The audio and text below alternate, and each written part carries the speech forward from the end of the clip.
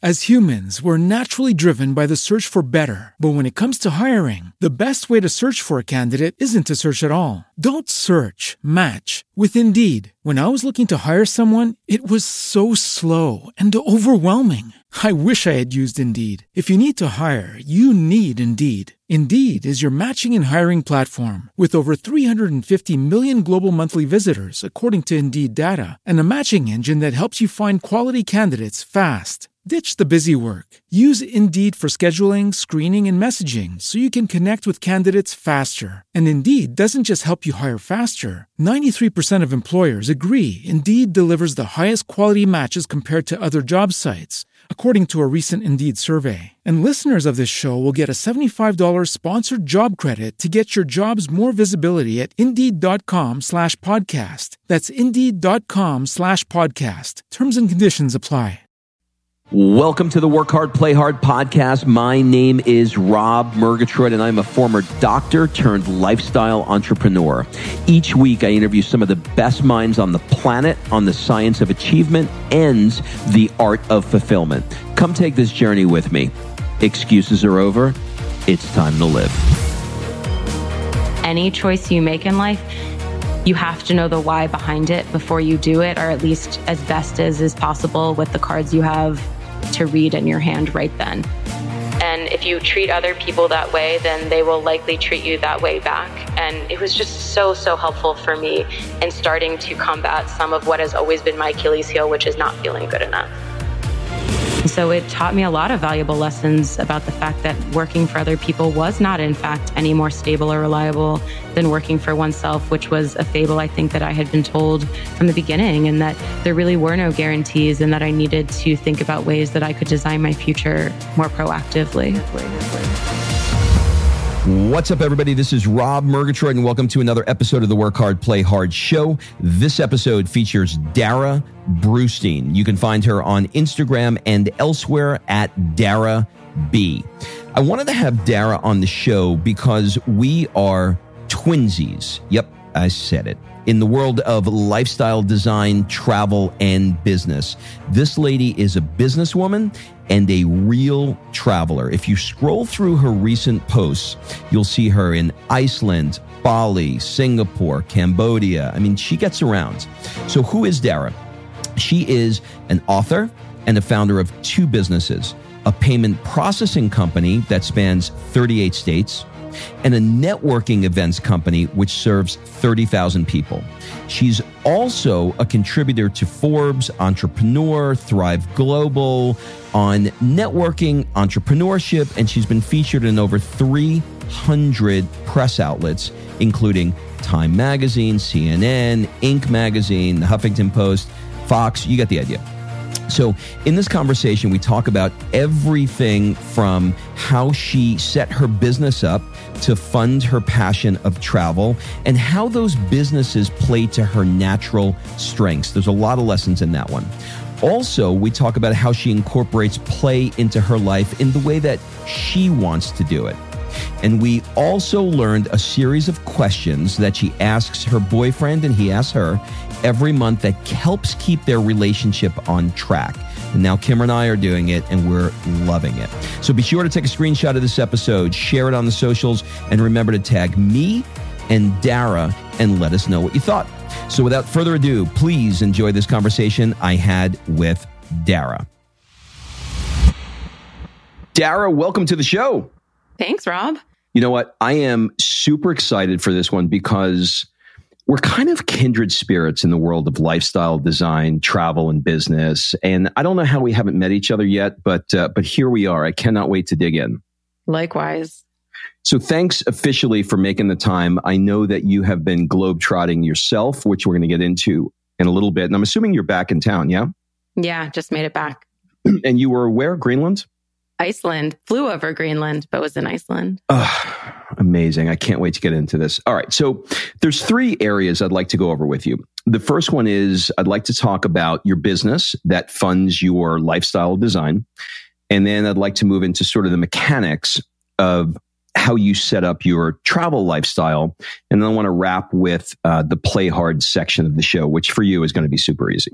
Great. All right. So let's begin at the beginning. I'd like to start with where you grew up. Can you sort of paint a picture for us of what it was like growing up on a horse farm just outside Philly, let's say ages 5 to 10? Cool. It was pretty magical, actually. And I think like most kids, you think that your environment is typical. So I didn't know any other way. But growing up on 10 acres with horses and a barn and pasture and a pool and just this magical little land where I could play and create and be creative was so much fun. And so I remember constantly having friends over and having sleepovers and playing games outside and just making pretend scenarios and loving everything about it. It just felt so private and just this like great testing grounds to play with your imagination. You know, you think of Philadelphia and you don't think of a horse farm. No, not at all. So how far away from Philly were you? 40 minutes. Okay, so it was considerable enough for you to have a horse farm. Okay. Yeah. So let's fast forward just a little bit to when you were around 11 years old.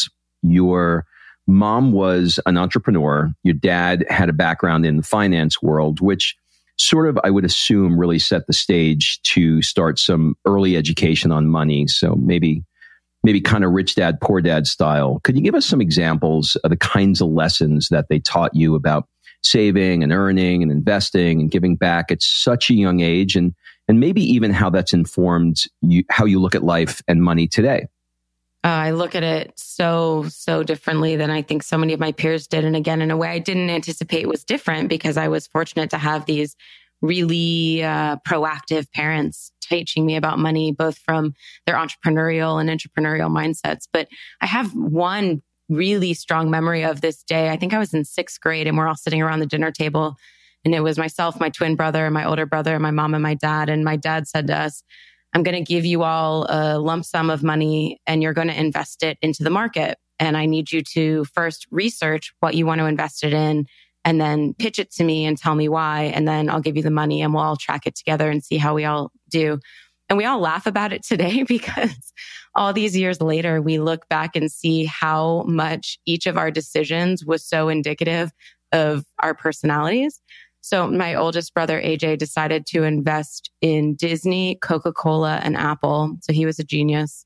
My twin brother decided to invest in Berkshire Hathaway, also a genius. And I decided to invest in some generic mutual fund. And I remember that as just one example of so many where my parents were super intentional about teaching us about money and that it was this thing that could be a tool for us rather than hopefully a stress. But that if we could have money be something that we understood and could really use to our advantage to both give in the world as well as to create freedom of our time, that it would be a huge advantage. And taught us, a lot of the foundational principles from savings and not spending more than you earn and everything about the responsibility of that to all of the tactics. And then, the idea of what happens when you have a Roth IRA when you're 18 and you just save for 5 years at the max, then what happens when that amortizes the time you're 65? And these were tools that most people were not looking at ever, let alone in their teen years. So I've always felt super fortunate to have that environment around me. And to juxtapose that then with around the time I graduated from college, it was 2006, and I came into a really tricky economic environment. So obviously, as we all know, 2007 and on, the market began to collapse. And it was then that it became really clear to me that the way that I was raised around financial literacy in particular was unique. So I was able to then use those skills to write a kid's book on it because I felt like it was really important to help other people have those lessons too. Okay, we're going to get into a little bit more of that story in a little bit. I want to kind of dig in a little bit because a lot of people who listen to this show have children. And I think that it's a little bit different to get some advice from you because you were the beneficiary of somebody giving you the advice. And now you've got, hindsight's 2020. You're able to see it a little bit differently. So were there some particular practices other than the ones that you mentioned that sort of like colored or painted your childhood? In other words, did you guys once a week as a family log into your Schwab account? Like what did that look like from a tactical standpoint? Or did you go out for ice cream and, did he make you pay for it? Or, were there, if you drill down into this a little deeper, were there any lessons there? Absolutely. So one of the practices that my mom instituted was an earning and allowance program, where she would multiply the grade that we were in school. So let's say fourth grade times a set dollar amount. And in order to earn that money, we had a list of chores to do around the house, which was our version of a job at that age. In addition to going to school, they felt like school was your number one job, and your chores and anything you wanted to do extra were the rest of your job. So in order to earn that full amount, we had to do all of the chores. And if we didn't, we'd have deductions, just like if you don't show up to work or don't do your job adequately in the real world. So when they did that, they said, this is how you earn, and which was a really simple and straightforward way for us at those ages to understand the value of a dollar and how you earn in the first place. And then as a result of making that money, we were then required to save 50% of everything that we made, because at the time we didn't have expenses like you would when you're an adult. So it got us all habituated into the idea and the practice of saving and not spending everything that you have as soon as you get it. So we would have 2 different piggy banks or envelopes or boxes or whatever works for you. And we would put half of it in for spending or short term and half of it in for longer term savings, which created opportunity for my parents to have conversations with us around the difference between a want and a need in the short term and even what a longer term goal might look like. And it allowed us also to have the patience to wait and work towards those things. And then they opened up bank accounts with us so that we could put the money for the longer term savings in that at different intervals in time as well. And then they also gave us other opportunities to earn money and really encouraged that. So they made us little entrepreneurs without us even knowing, where I remember I would make jewelry out of beads in our back porch, and they would have friends over and I would try and sell it to them. Or they would come home from a golf match and offer to have us clean their clubs as an extra chore for some amount of extra money, or, encourage us to find other ways to earn if we were working towards some sort of goal. So there was just really simple daily practices that we could use. And one thing that they did a great job at was to make a visual reminder for the whole family to share. And it was a big poster board, which is a little out of date now, but it was a visual poster board that we would have in our kitchen, just taped to the fridge with each of the kids' names and the list of the chores across the top. And we would put little sticker stars or something of that nature under each chore when we did them each day. So we could all also have this sense of pride and ownership of we did these things and see where my brothers and I were each tracking, as well as to even have a little bit of a healthy competitive spirit, which was never lacking in my house whatsoever. So it's different forms of motivation based on what might incentivize each of us individually. So there was so much in what you just said. I tell you what is just incredible for me. And I want to just say it back to you because I want to make sure I got it, because I have a little 3-year-old running around. So 4th grade times laundry, cleaning your room, and dishes is $12 to the kid, right? Sure. Yeah. And then you split the $12 50-50. $6 goes into short-term spending, whatever you want. And then the other 50% goes into long-term, hang on to it because you're going to need it someday. Exactly. Freaking awesome. Absolutely love that. Wow. Okay, let's fast forward a bit. Let's go to college. You went to Emory in Atlanta, where we both now live. Great choice. You studied religion and Italian. Why religion and Italian? I definitely didn't attend university with the expectation that those were going to be my majors. I think like many 18-year-olds, when you go to college, you think, what's the most practical thing that I can study? So when I graduate, I can get a job and make money and support myself. And so going in, I thought I'll study fashion. Oh, actually, no, that's wrong. I thought I'd study business and photography because I wanted to be a fashion photographer and or have my own business one day, and thought that was the practical thing to do. But upon getting to college, 2 things happened. One, I realized there were so many other cool, interesting subjects that I wanted to learn. And I started to create this idea that what if college is just a place to learn and exercise your brain a bit? And then secondarily, I interviewed my father and all of his business compadres. And I said, hey, if I were to graduate from university with a degree that wasn't in business, would you be interested in hiring me for a job. And they all said, so long as it's not a super specialized role like accounting, then absolutely. We just want to know that you're a creative thinker and can think outside of the box and check certain other boxes. So that gave me the freedom and license to study things that I actually enjoyed. So having already learned French and speaking English natively, I was able to convince my parents that Italian would be the perfect trifecta in working towards a career in fashion, which is how I started my career. And that was me learning how to sell something because, going to Emory, it was a private university and my parents were generous enough to fund my education. So that was my way of making it more practical and palatable for them. And religion simply came up because I have always been deeply curious about people. And when I started to study world religions, I realized, hey, if this is something that I can have some sort of grasp on the breadth of religions, then perhaps I'll better understand what makes people tick, how they make decisions, why a lot of current events happen that have any sort of religious attachment, why a lot of things in history occurred. And I just thought it would be a really different and unique underpinning to understand people better, which seemed at the time my hypothesis would be really the foundation for a successful career, regardless of what direction I went in. So I'm going to ask you a general question about college. Yeah. What's your thoughts overall on whether or not people should go to college? Now, I know that not everybody should go to college, and I'm assuming that you would think that you don't want to make a blanket statement and say nobody should go to college. Right. But I have to tell you, I've got I'm a chiropractor by trade. So I've got my 4-year degree. I've got my chiropractic degree. You've got your degree. And me and you and a lot of our friends are not quite using it the way we thought we were going to be using it. So was it time well spent? And will you recommend it for, let's say, your kids if you decide to have some? So for fear of getting fired from the board of my university, which I sit on, I will say that I definitely don't think college is for everyone. And I think like any choice you make in life, you have to know the why behind it before you do it, or at least as best as is possible with the cards you have to read in your hand right then.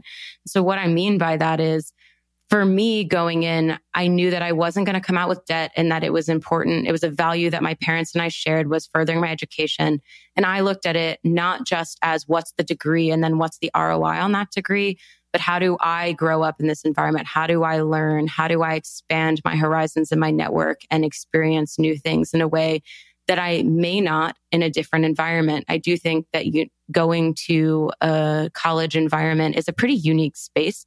And so for me, all of those things were valuable enough to want to do it. And I don't regret it whatsoever. It was such a formative experience for me.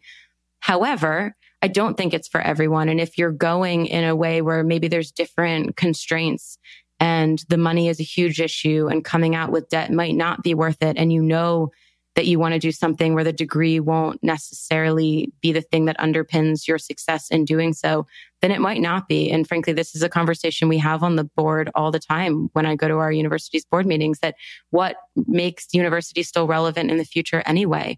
And how do we speak to or justify the raising costs that are way outpacing inflation and other demarcating factors of what people make in the world, to go and spend so much money, not only on tuition, but on all the other costs of living and otherwise that come hand in hand. So, the general thesis here is no, it's not for everyone, and make sure that you're super clear about why you're doing it in the first place, and make sure that why you are or not is in alignment with your values and your why. Yeah. I mean, when you think about, somebody going to NYU and, if they don't have loans or if they don't have parents paying for it and coming out with, $250,000 in debt, and all they have is a degree from NYU, and I put all in quotes, I don't know if it's worth it anymore. I just don't know if it's worth it for everybody. It's certainly going to be interesting to see what happens as the labor force changes in general, with the change of technology and AI and all these other things that are realistic, and they're going to be changing at a pace much more quickly than I think any education platform will be able to keep up in a traditional sense like we've known it. So we'll see how things evolve, but I agree with you that I think it's going to change dramatically in the way we see the next generations of children looking at college. Yeah, we're in a really unique spot in history. All right, so at around 23, you bought a house. You started working for a fashion company that went under, and you got your first taste of what it was like to be an employee and have a company fold on you. What were the key lessons learned, and how did that shape you as an entrepreneur today?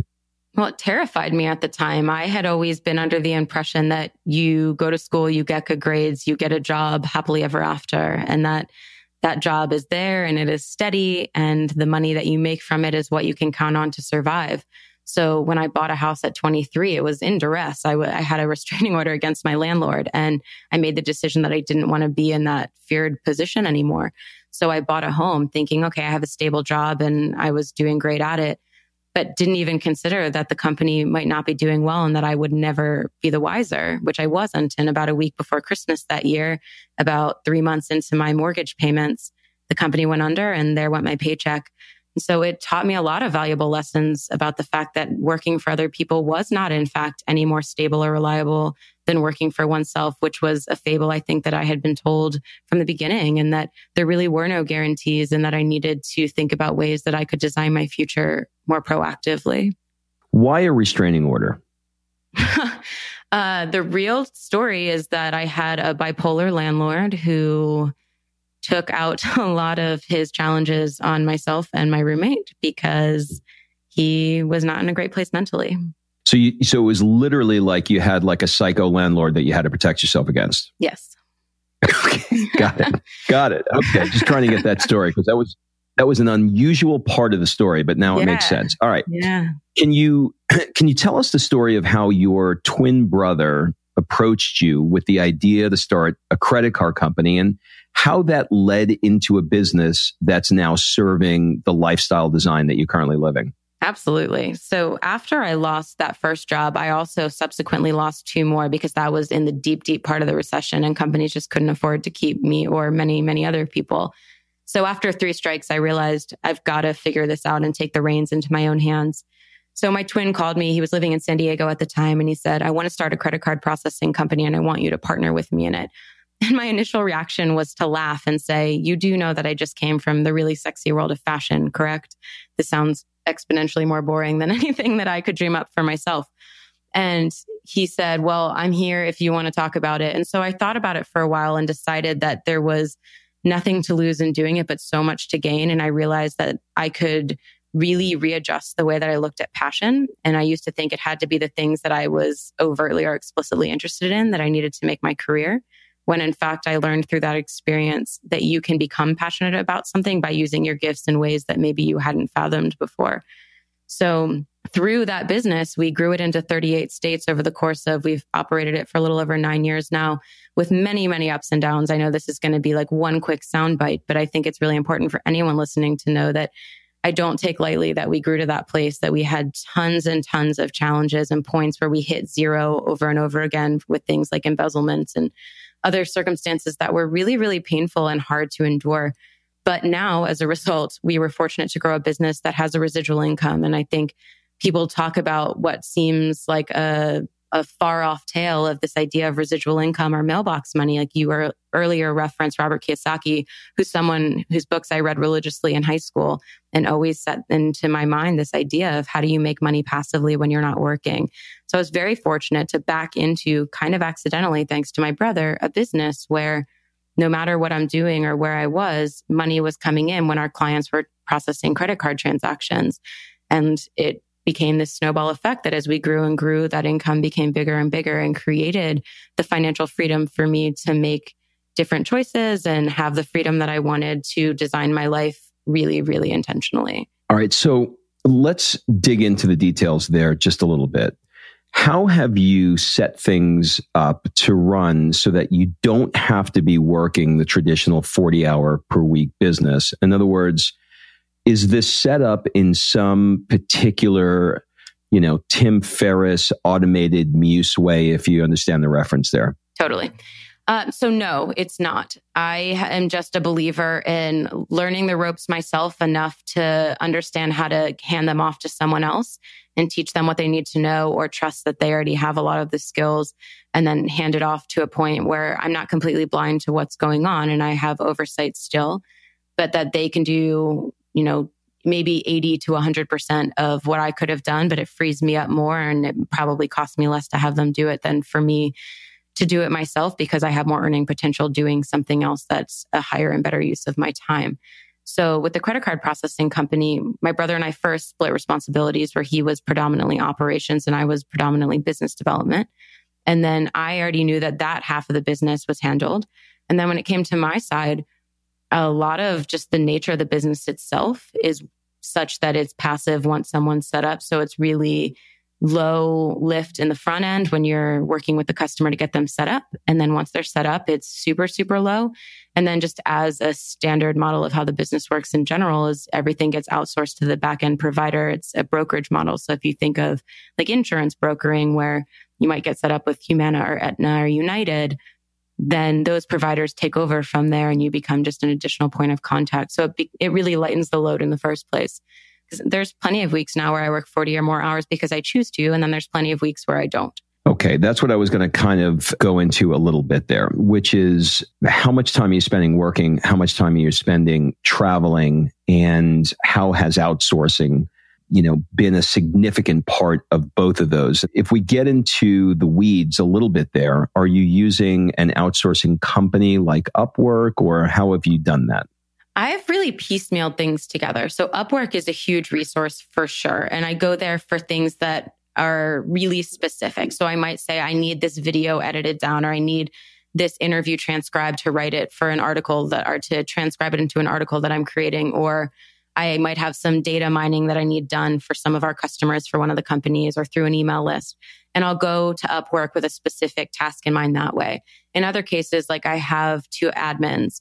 Those came through referrals. Like I deeply believe in the power of networks and community. And I think when you're looking for something that's going to be that intertwined into your life on a day-to-day basis, then for me, it felt more natural to just go to my network and say, this is what I'm looking for, kind of create the job description and ask for referrals and recommendations, and have had slam dunks as a result of that. All right. So you referenced the word that's associated with your next lifestyle design business, and that is Network Under 40. What is it? And can you give us an example, maybe better yet, some color on why you started it?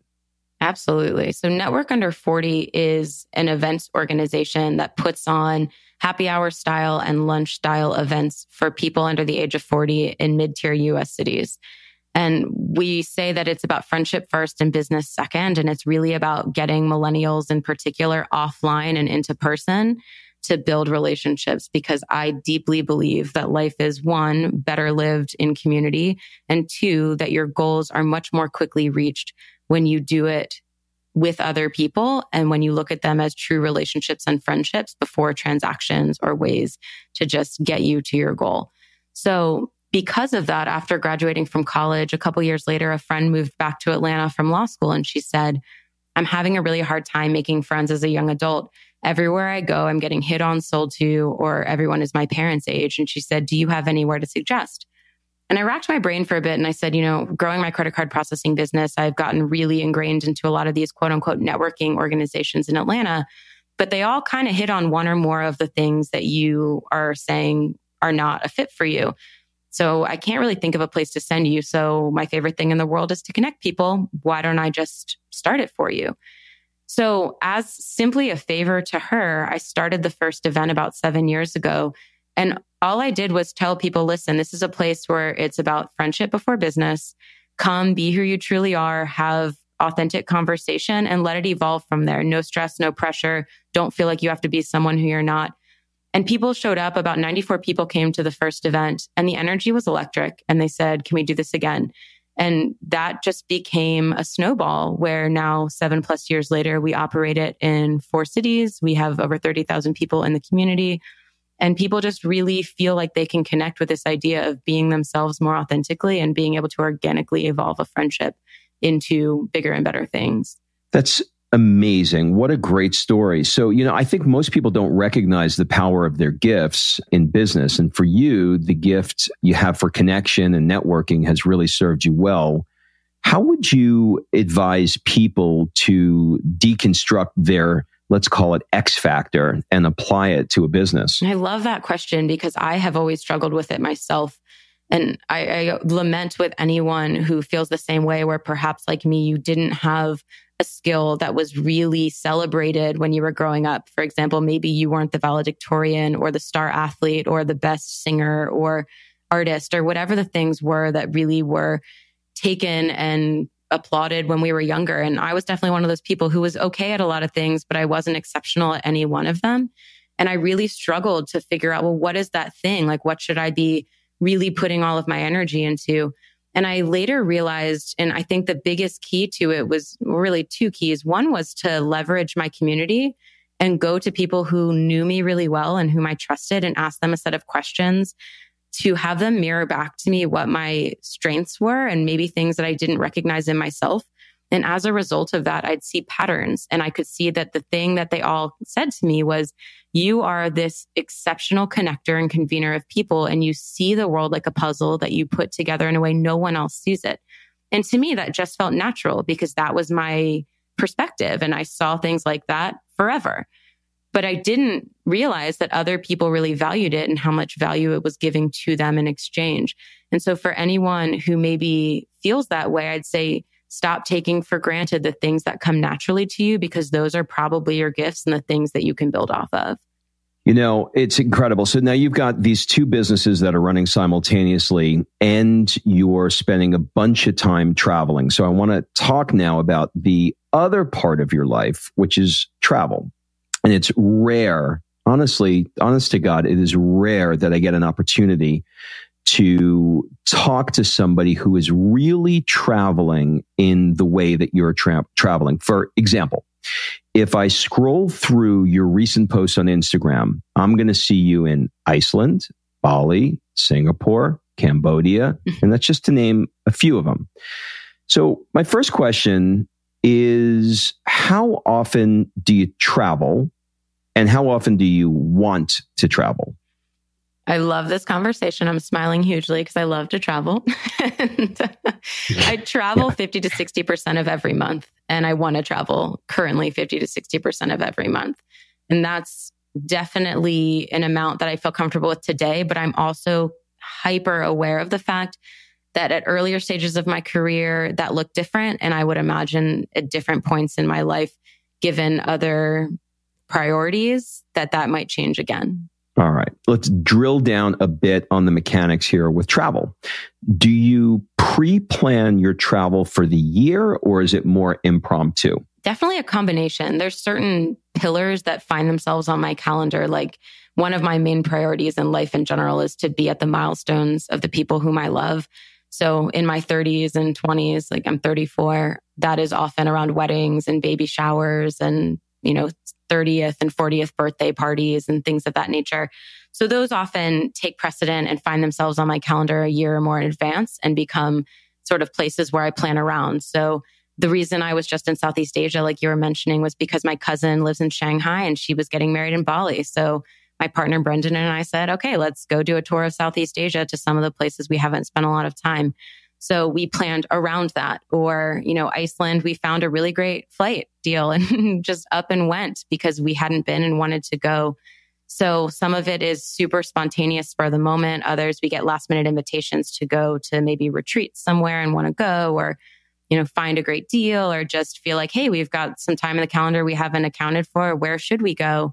And it's really just a combination of living in flow and seeing what evolves and then planning around the things that we want to make a priority. It's amazing. I've got travel all around me. These are my people. For example, the guy who will be listening to this interview closer than anybody listening to this interview is my editor. And my editor is on a Harley, and I think he's taking a year off, and he's in another country, it seems, every week, somehow getting his Harley from one location to the other. So I am obsessed in the same way you are. And that's why I opened with, we are for sure kindred spirits in this area. Yes. I want to talk a little bit about how you pay for this, because that's the next question everybody wants to know. Right. And we talked about it in the beginning, your two lifestyle businesses, but maybe we can get even more granular and talk about how you set up your play funds to earmark the money for travel. Absolutely. So for one, I think an important foundational thing to talk about is that when I started thinking about what I wanted my life to look like probably about 11 or 12 years ago, I literally wrote it down, like the dream vision of my life with a 10-year lens. And then next to each item, put a dollar value of what's it going to cost to accomplish that. So then I had a number and I said, okay, well, if part of that is travel, and at the time my goal was once a month, which now is funny because it's so different than that. But I said, this is what it's going to cost to live that. So I knew how to structure my businesses and reverse engineer it to say, okay, and the number was 120,000 at the time. And I thought, okay, if the life that I really want to live is it costs $120,000, what's it going to take for, at the time I had the credit card processing business, to get me there? And I knew that the average client was $40 a month in residual revenue. And so how many clients a month would I need to get over what amount of time to get me to about $10,000 a month in revenue? And I was able to back into that and figure out, okay, well, as a result, then what kind of prospecting do I need to do? And what kind of, how many people do I need to be talking to? And you can really plan it out in more of a day-to-day, hour-to-hour way if you so wanted to get to how do you get to that place. And then it actually doesn't feel so far off or so daunting or so overwhelming as it could potentially when you really can plan it out that explicitly. So I think that's an important place to start. But so that being the case, I decided to start a play fund because I, having had the upbringing that we talked about, have always really taken pride in savings, like to a point where actually my financial planner said to me one time, stop saving so much money. You don't need to save that much money, because I had been raised doing it. So he said, because I know the way your mind works, why don't we set you aside a different budget fund and we'll just call it your play money. And so you can do anything that you would consider a luxury that otherwise you would maybe question yourself for doing. And so for me, that's heavy on travel or other things that I just like to pamper myself with from time to time to enjoy all of the hard work and everything else along with it. So I put aside a certain amount of money every month for play. And then, when a trip comes up, I don't have to think about, well, can I afford this now? Because I know I have this sum of money sitting in a pool off to the side, explicitly reserved for this. So when you take your trips, I don't want to use the word frugal because that sounds demeaning, but how frugal are you on your trips? Well, it depends. So again, it kind of comes down to values. Like I value travel and experience way more than most things. And then within travel, the thing that I value the least, which is probably going to be a little bit heretical to some people, is food. Like I'm not a huge foodie. That doesn't matter that much. So that's a place where I'll cut back on expenses.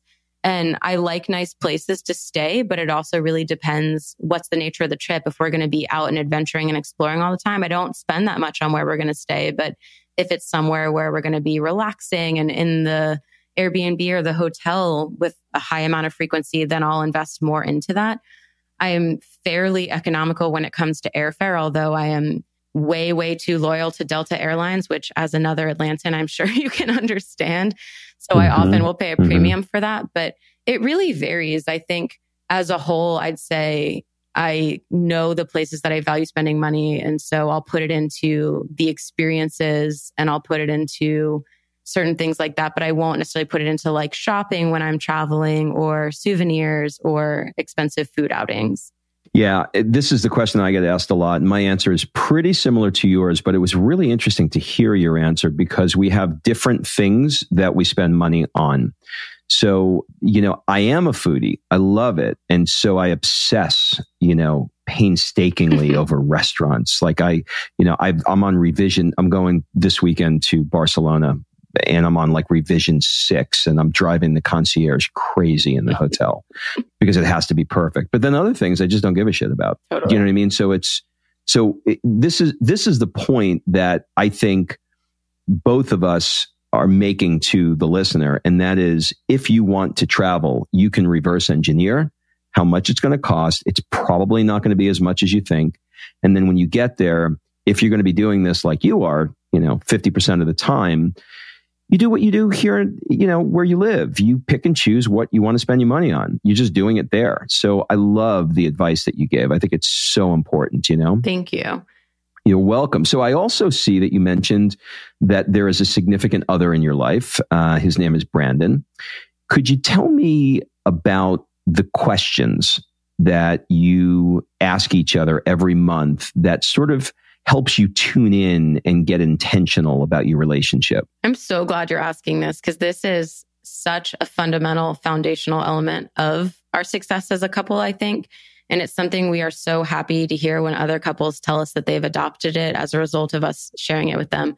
So basically what I'm talking about is every month on our month anniversary, so to speak, like the day that we met each month, we connect with each other and we have an intentional time to dial in and ask a series of questions that we ask on repeat every month. And the questions are things like, what did I do in the last 30 days that made you feel loved? Or what could I do more of and less of to make you feel more loved? Or things that aren't specific to the relationship, but help us just tap into where each other's head is right now. Things like, of what are you most worried, stressed, or anxious about that's coming up in the next 30 days? Or what's your goal, hope, or intention for you, me, and us in the next 30 days? Or of what are you most proud of you, me, and us over the previous 30 days? And so it gives us this moment to say, while certainly we've been together over the last month, to really be intentional and tap in and say, here's a time where we can get in with some depth and no one's feeling distracted. No one's going to be blindsided. No one's, head isn't in the right space to have this type of conversation.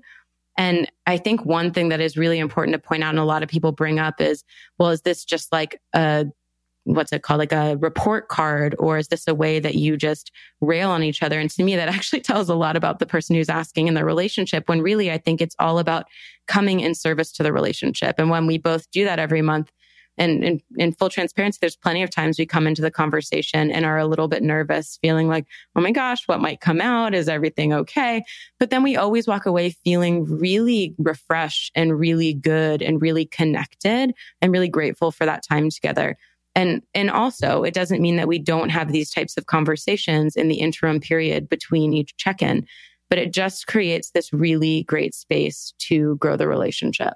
Who initiates the questions? Or is it just on the calendar and you have a meeting and you go out to dinner? Or what's it look like? Because it's every month. It's 12 times a year. Yeah, it varies because much like you, Rob, our months and days look so different every single day. So while we aim for it to be on the exact day of our month anniversary, it doesn't always work that perfectly, but we are both really committed to touching base with each other and saying, okay, we haven't done our check-in yet. Let's carve out some time. And so often we'll, cook at dinner and go over the conversation together, or often we'll be on like a road trip when we're traveling somewhere. And that's a really great time, just somewhere where we have some privacy, where we're not distracted, to make it a priority. And I'd say we both equally hold ourselves accountable to it and each other. Do you have the questions memorized, or do you look at them on a list in your iPhone? We have them on our iPhone. We also decided to buy a little Moleskine journal that we keep with us. So anytime we remember to bring it when we're traveling is really nice. So we record the answers on paper, or we put them in an Evernote when we don't have the Moleskine with us, which is nice because it gives us something to go back to and see, what were the things that we were talking about at these different stages? How have we grown or not grown since then, or even in the 30 days between, to go back. And then at the end of each session, we have one question that we just call a fun random question that just kind of keeps it light and silly and different. Have you ever heard of Tony Robbins' morning questions? No. So I'll give them to you real quick because I think you'll dig them. And I think people listening, if they're interested in what you just did, they'll like to hear this too. My wife and I do these questions every day when we take our walk. And the questions are, what am I most happy about in my life right now? And what about that makes me happy? How does that make me feel? What am I most excited about in my life right now? What about that makes excited? How does that make me feel? And the same for the same second two questions for each one. What am I most proud of in my life now? What am I most grateful about in my life? What am I enjoying most in my life? And what am I committed to most in my life? And then we wrap it with, who do I love and who loves me? And how does that make me feel? It's beautiful. And what it does is it creates a reframe of the day when you've got all kinds of shit being thrown at you and you're like, oh, God, I'm so stressed. I have everything going on. When you have a reframe and you focus on what you're happy, excited, proud, grateful, enjoying, committed to, and who loves you, it takes 5 minutes and it sets the tone for the day. So I am going to add your strategy to these questions, except I'll do that obviously monthly. So just for the sake of time, and so I can share this with people, would you mind just sending those over to me so I can add it into the show notes? Absolutely. So I want to talk to you a little bit about something that I have no idea about. What is Davos and why were you invited there in your 20s? So Davos is the World Economic Forum's annual meeting, and it's this really highfalutin thing where dignitaries from around the world come together. There's about 1,500 folks from everything from royalty to the executives of every Fortune 100 company, and lots of other really impressive people and celebrities show up there. So at the tender age of 27, I think I got invited to go as a result of writing my kids' book. They wanted me to represent on youth financial literacy.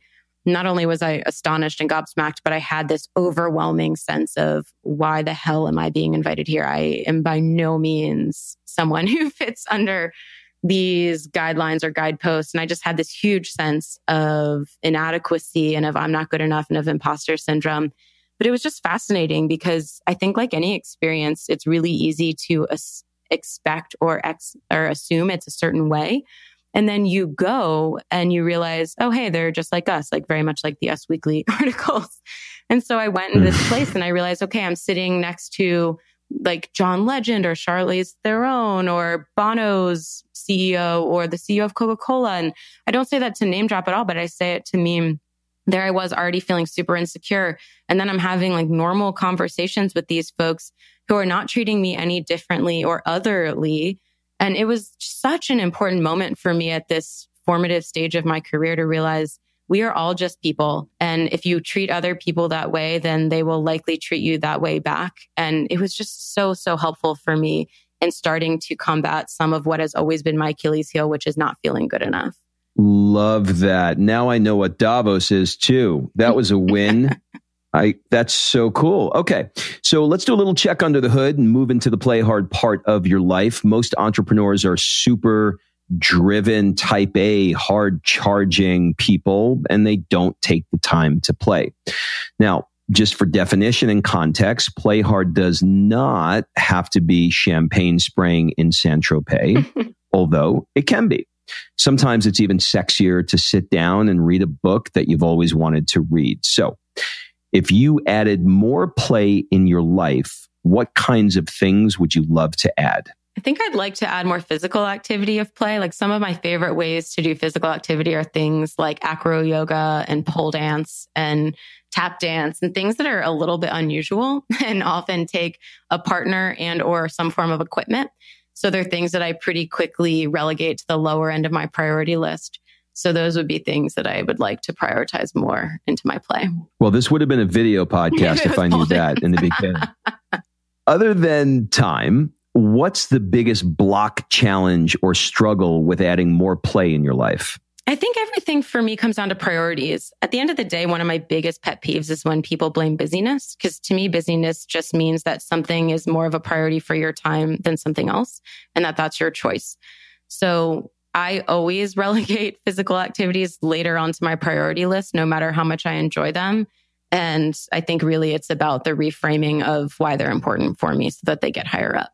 I love that. If you can spend a month anywhere in the world, where would it be and why? Oh, that's so hard for me. The first thing I know, that's why I asked it. The first thing that came to mind, which is South Africa, just because it's been so high on my to-do travel list for a while.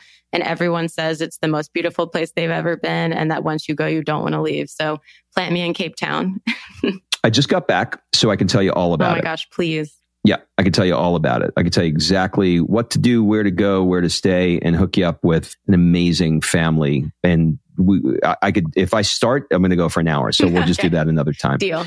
How old would you be if you didn't actually know how old you were? 45. I like that. If you were on your deathbed, what would you most regret not having done? I think I will have regretted if I don't mentoring a lot more people. Oh, that is in your DNA, isn't it? Yeah. I love that. Okay. So this is the rapid fire round. Answer as quickly or as slowly as you'd like. It's basically a first thing that comes to mind round. What would your friends say is one of your superpowers? Connecting people. What's one of the things you're afraid of right now? Fucking up publicly. That is going to be my pull quote for you, my dear. That's really good. What do people never ask you, but you wish they did? How I'm really feeling. What's the one thing that you want to get better at? Ooh, waking up earlier. What audiobook have you re-listened to the most? I don't listen to audiobooks.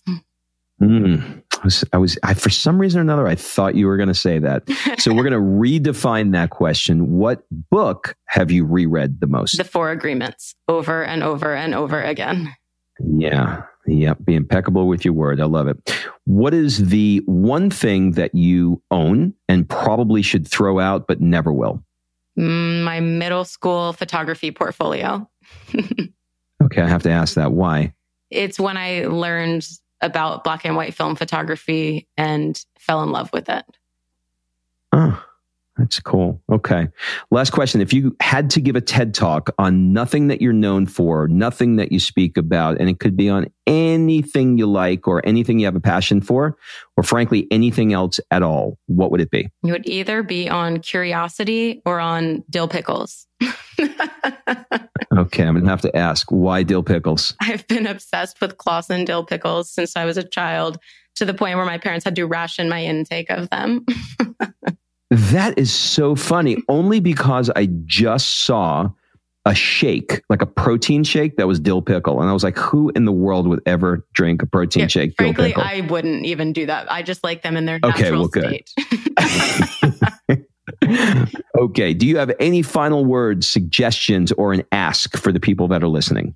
Yeah, I mean, my ask is really an invitation that right now I am creating a 3-day fully virtual, so all online, completely free summit called Life by Design, Not by Default, which hilariously is something I think you also say almost verbatim. And It has 45 plus speakers and 20 hours of content, everyone from Deepak Chopra to Adam Grant and Jen Sincero and many, many other gifted folks, taking people day one through how do you intentionally design your life and break free of other people's definitions of success. Day two, how do you fund that through your career or business and make sure it integrates into the vision you've created? And then day three, how do you create the community and the network to support you and your dreams? So I invite everyone to check that out and participate as you so choose, as it's absolutely free and completely online. Amazing. We'll link that up in the show notes. Well, I cannot thank you enough. I know that we will, I'm sure, since we're in the same city, be meeting in person soon and getting to know each other better. So I'm so glad that I'm not even quite sure how we connected. I don't know how we connected, but I'm glad we're here. The universe. Thank you the universe. Thank you so much for this interview. This was awesome. Thank you, Rob. It's been such a pleasure. All right. Thanks for listening. If you love this episode and you know someone that needs some help in either stepping up their work hard game or their play hard game, it would mean the world to me if you shared this podcast with them to help me get this movement out there. So if you like what you heard, head on over to iTunes, take 30 seconds and leave me a 5-star review, and I will be forever grateful. So until the next episode, excuses are over. It's time to live.